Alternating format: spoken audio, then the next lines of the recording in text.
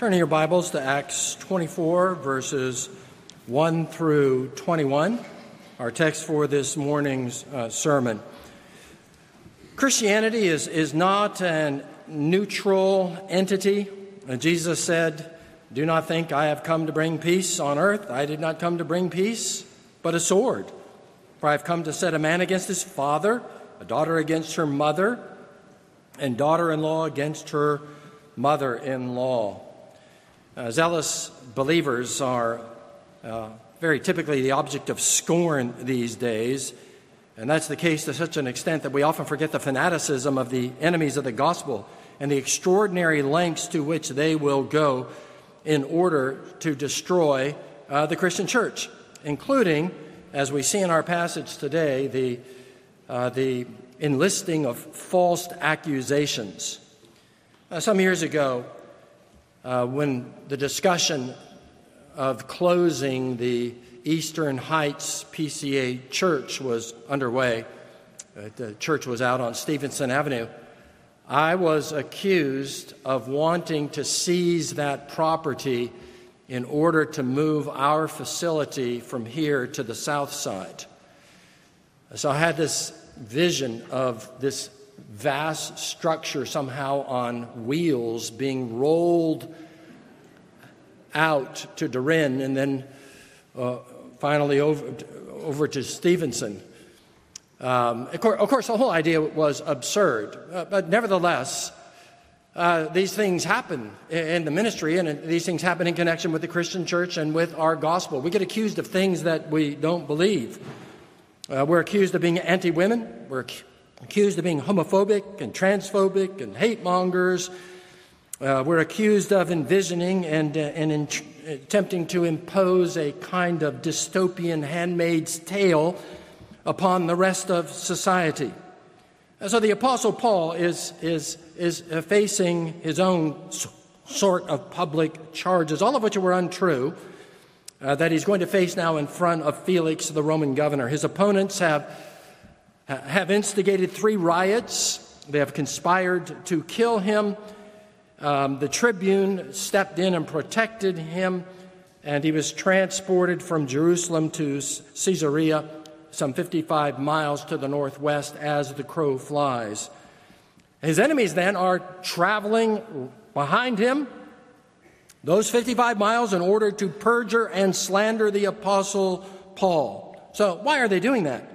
Well, it's not because of political reasons, any kind of political claims that he is making, even though they will accuse him of that. No, the real thing is, the real reasons are religious.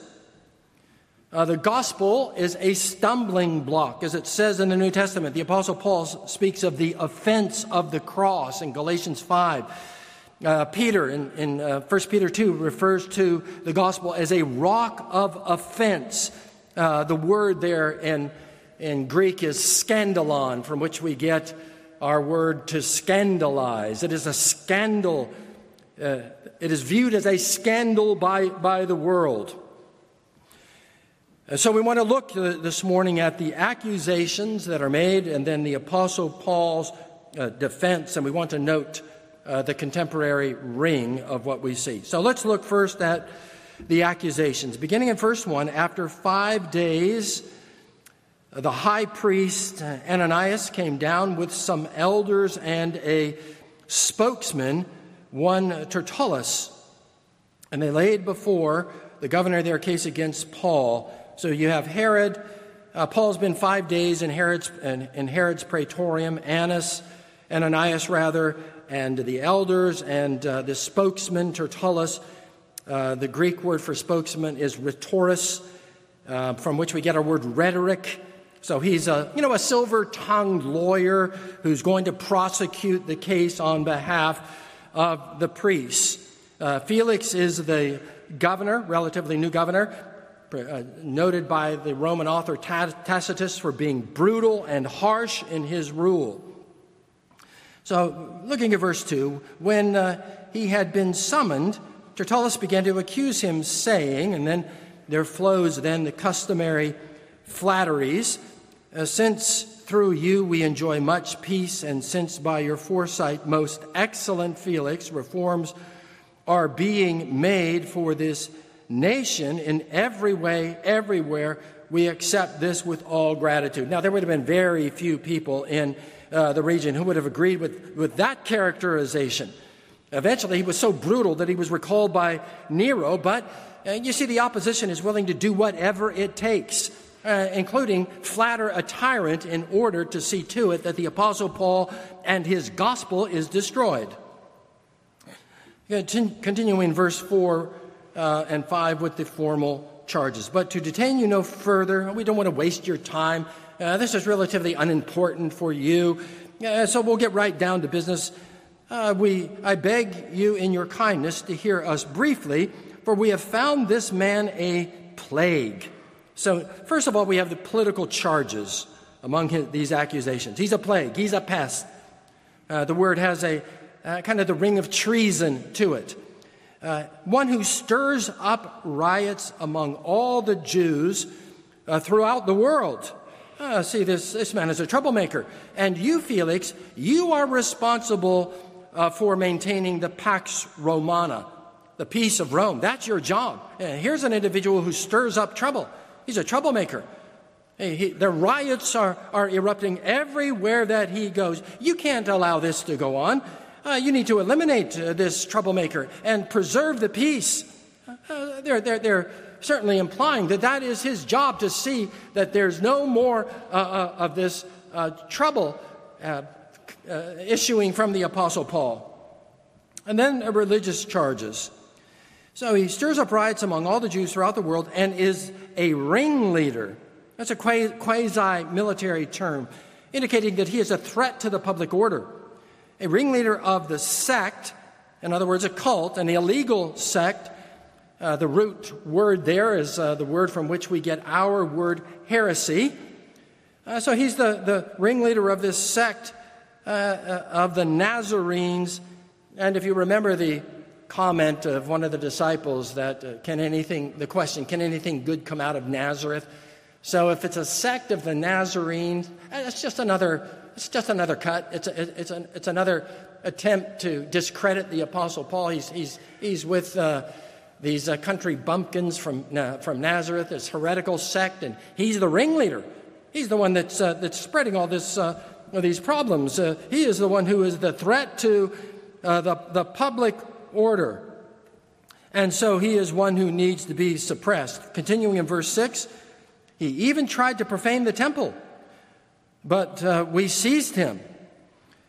By examining him yourself, you'll be able to find out from him about everything of which we accuse him. In verse 8. So among the background information that I think is helpful to know is that Judaism was a legal religion. It was a hard-fought battle by the Jews to gain that status. And it meant that they resisted the cult of the emperor, which they refused to participate in. They refused to call Caesar Lord. They refused to compromise Old Testament religion. And so they eventually, through much suffering, they gained legal status. And what the high priest, and through his spokesman, is meant to be saying is that they are not one of us, Paul and these Nazarenes. They are not one of us. They should not be considered a protected religion. No, he is the ringleader of a cult, of a sect, and a dangerous one of that. And further proof that he's not one of us, he did that which no Jew would ever do. He profaned our temple. So all of this is untrue. But I think that we should notice, even as in verse 9, they all kind of gang up on him. The Jews also joined in the charge, affirming that all these things were so.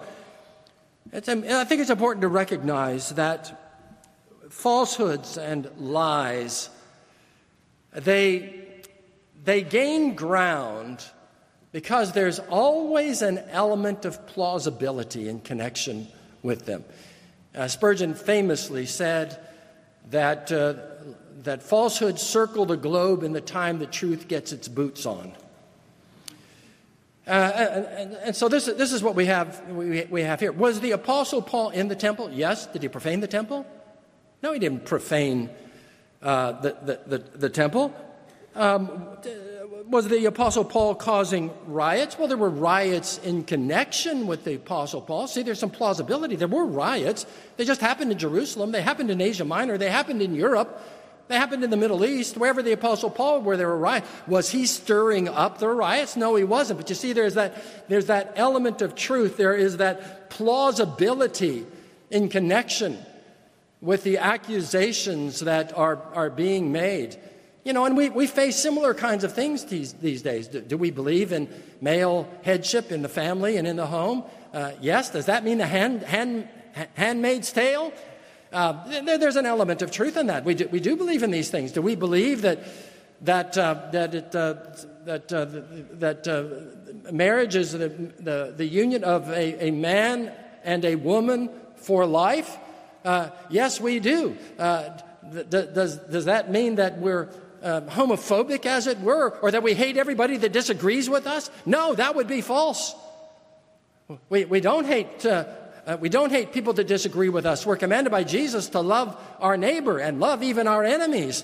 So there's an element of plausibility. That's where lies gain, falsehoods gain credibility, and why they spread so rapidly is because there's an element of truth that takes hold in the understanding of other people.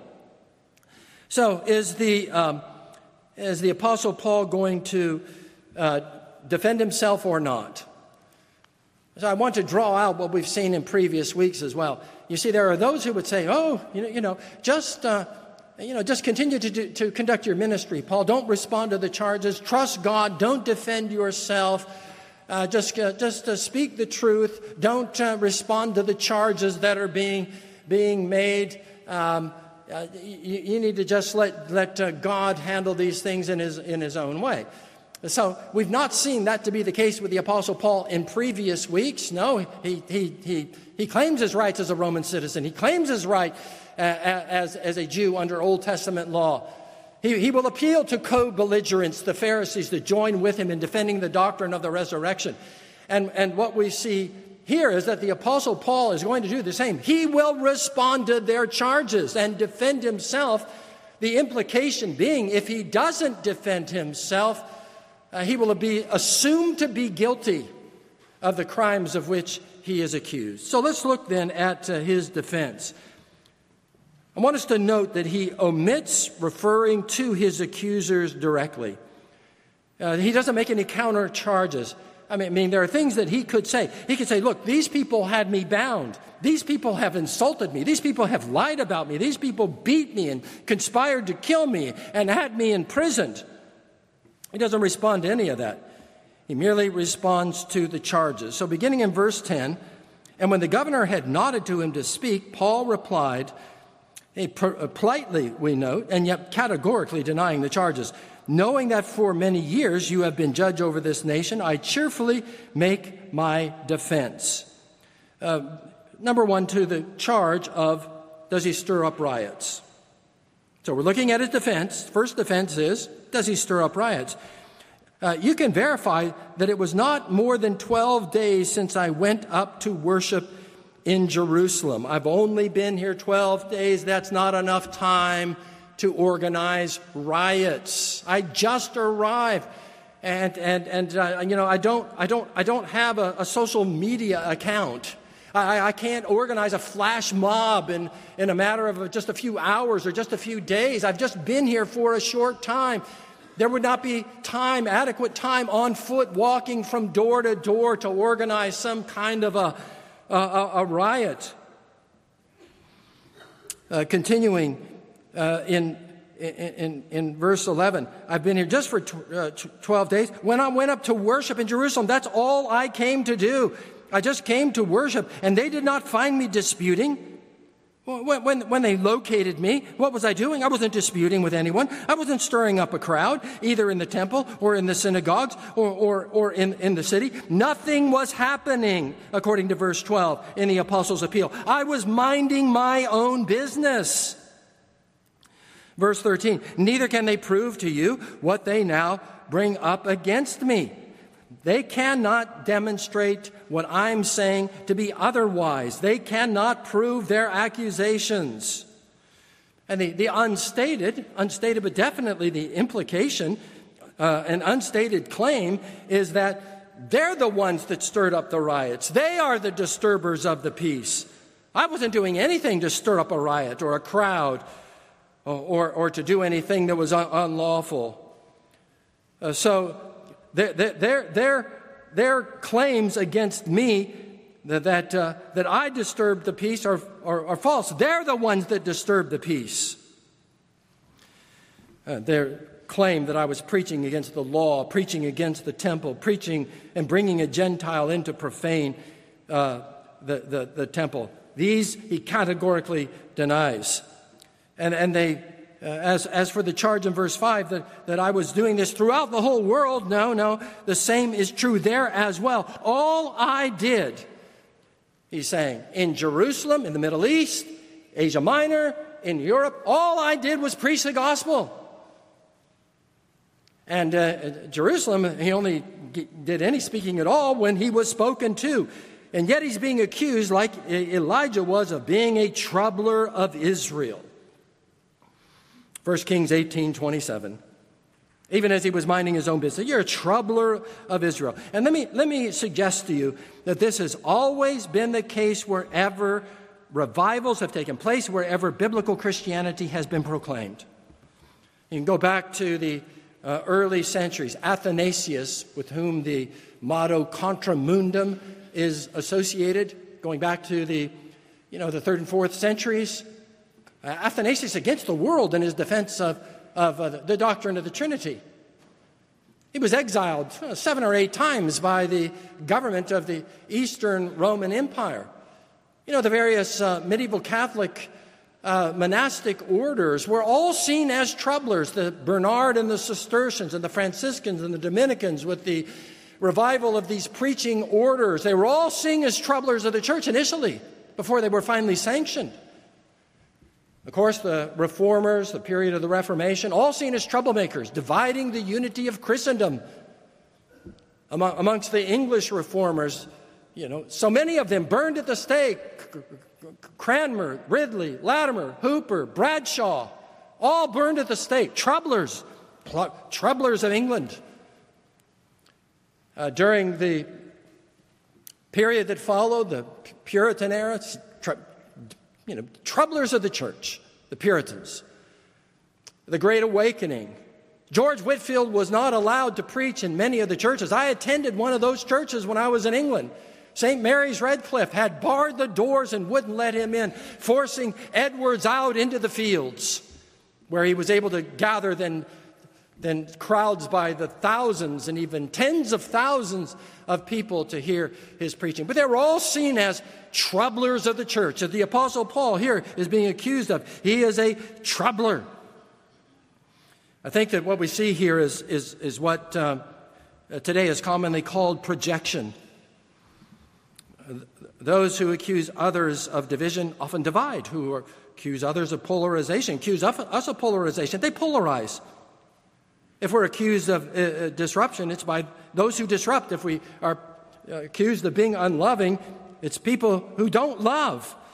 I have found over the years that when someone comes to me concerned that we are not loving enough in this church, I start to duck right away, because I know I'm about to hear about the most unloving things that I have ever heard. There's this tremendous irony in this phenomena of projection. And so that's what we see here. They're accusing the Apostle Paul of the very thing that they had done in stirring up these riots against them. So beware of this phenomena. When you point the finger at someone else, just beware of this problem that we all have of accusing others of the very thing of which we are guilty. This is what Jesus was saying when he said, "Judge not, lest you be judged." Beware of trying to pick the speck out of your brother's eyes when you have a log in your own. But this is what we do, and this is what is common, and this is what we see so often in the realm of the church and in the political realm as well. Second charge is that he was a cult leader. Back to verse 5, he's a ringleader of the sect of the Nazarenes. What's the Apostle Paul's answer to that? Verse 14. But this I confess to you, not the crime, but the following conviction. This I confess to you, that according to the way, which is one of the favorite terms of self-designation among the earliest Christians, which they call a sect, but it's not, I worship the God of our fathers, believing everything laid down by the law and written in the prophets. That word worship is the word from which we get our word liturgy. And the Apostle Paul is simply saying here, I preach the old-time religion. I'm preaching the religion of the law and the prophets, which represents the whole of the Old Testament. Mine is the religion of Abraham, Isaac, Jacob, Joseph, Moses, Joshua, the prophets, John the Baptist, Jesus. Believing, he says in verse 14, all that is laid down by the law and written by the prophets. We Christians, we're not a heretical sect. We're Orthodox. We are not departing from the Scriptures. We are the fulfillment of the Scriptures. We don't contradict the Old Testament. We complete the Old Testament. Peter, back in Acts 3:24, said, all the prophets who have spoken from Samuel and those who came after him also proclaim these days. Ours is just a biblical religion. And what the Apostle Paul and the others claim is that there is one theme in the Bible, and that is salvation by grace, by faith, by Christ. The Christ who was promised in the Old Testament, who has arrived in the New Testament. And the whole Bible is about the process whereby the Messiah is brought into the world to save his people from their sin.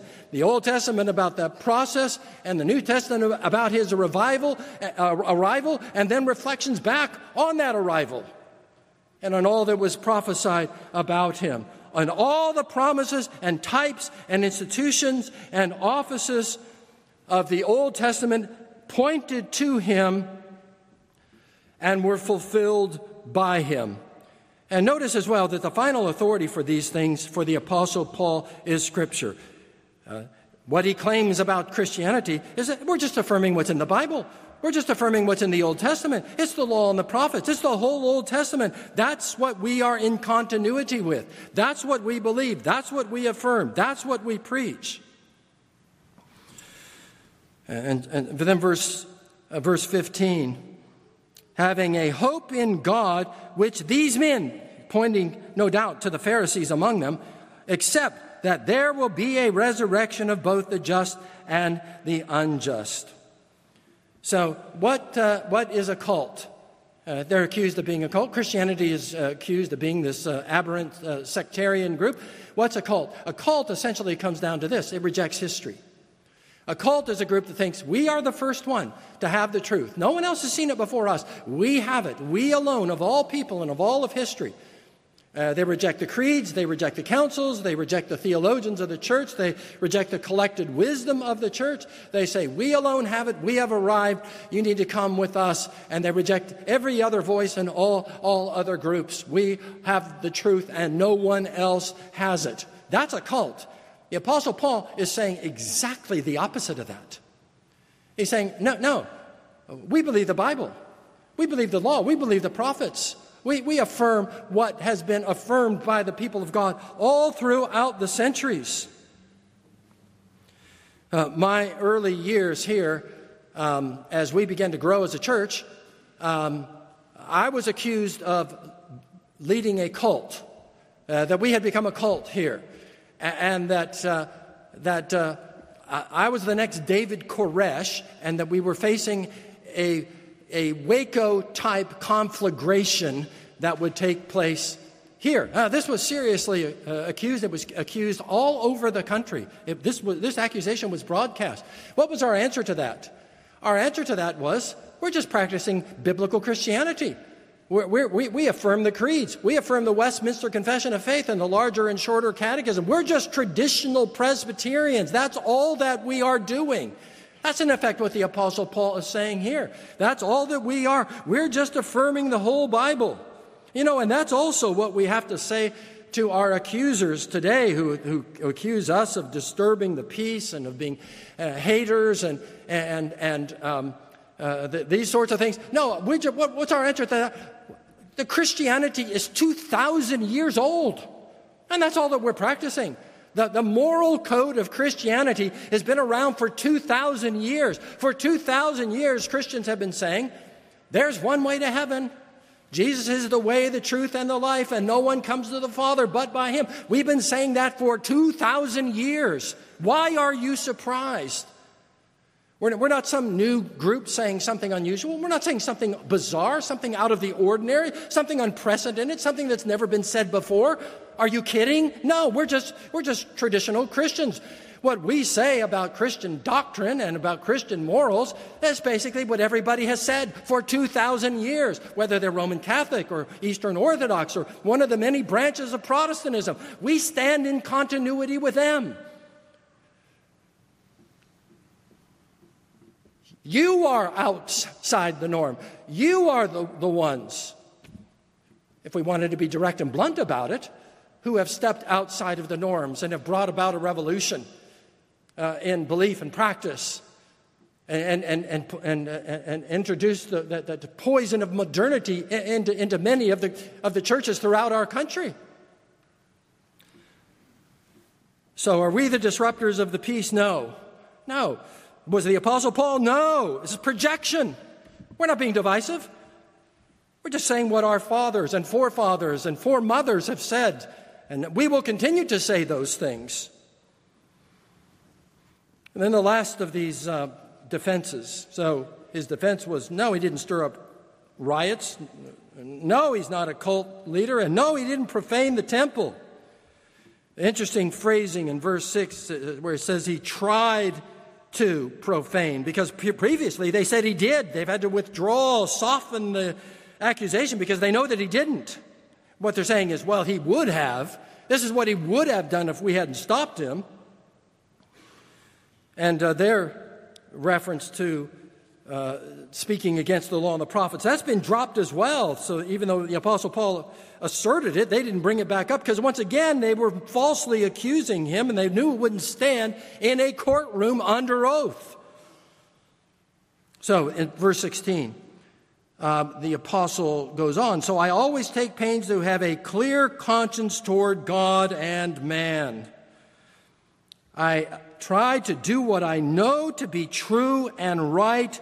I take pains. I labor to do what's true and what's right. Always.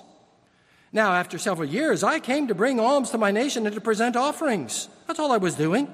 That's all. And while I was doing this, they found me, and they found me what? Purified in the temple. I had even observed the regulations regarding purification rites. They found me purified in the temple without any crowd or tumult. But some Jews from Asia, they followed me again. The fanaticism of the opponents followed me to hundreds of miles from Asia Minor. They pursued me. They ought to be here before you and to make an accusation if they have anything against me. In other words, put them under oath and make the claims that they've made about me. Verse 20, or else let these men themselves say what wrongdoing they found when I stood before the council. Verse 21, then this one thing that I cried out while standing among them, it is with respect to the resurrection of the dead that I am on trial before you this day. So what's the apostle done? He's brought them back to the real issue. What's the real issue? It's Jesus and the resurrection. You see the last sentence there? Hey, here's really what this is all about. It's all about the resurrection of the dead. It's all about the Jesus whom Paul proclaims and that he has risen from the dead. So he's rebutted the accusations, and I think that we do the same thing. We preach and we defend our moral code. We preach and we defend male headship in the home and in the church.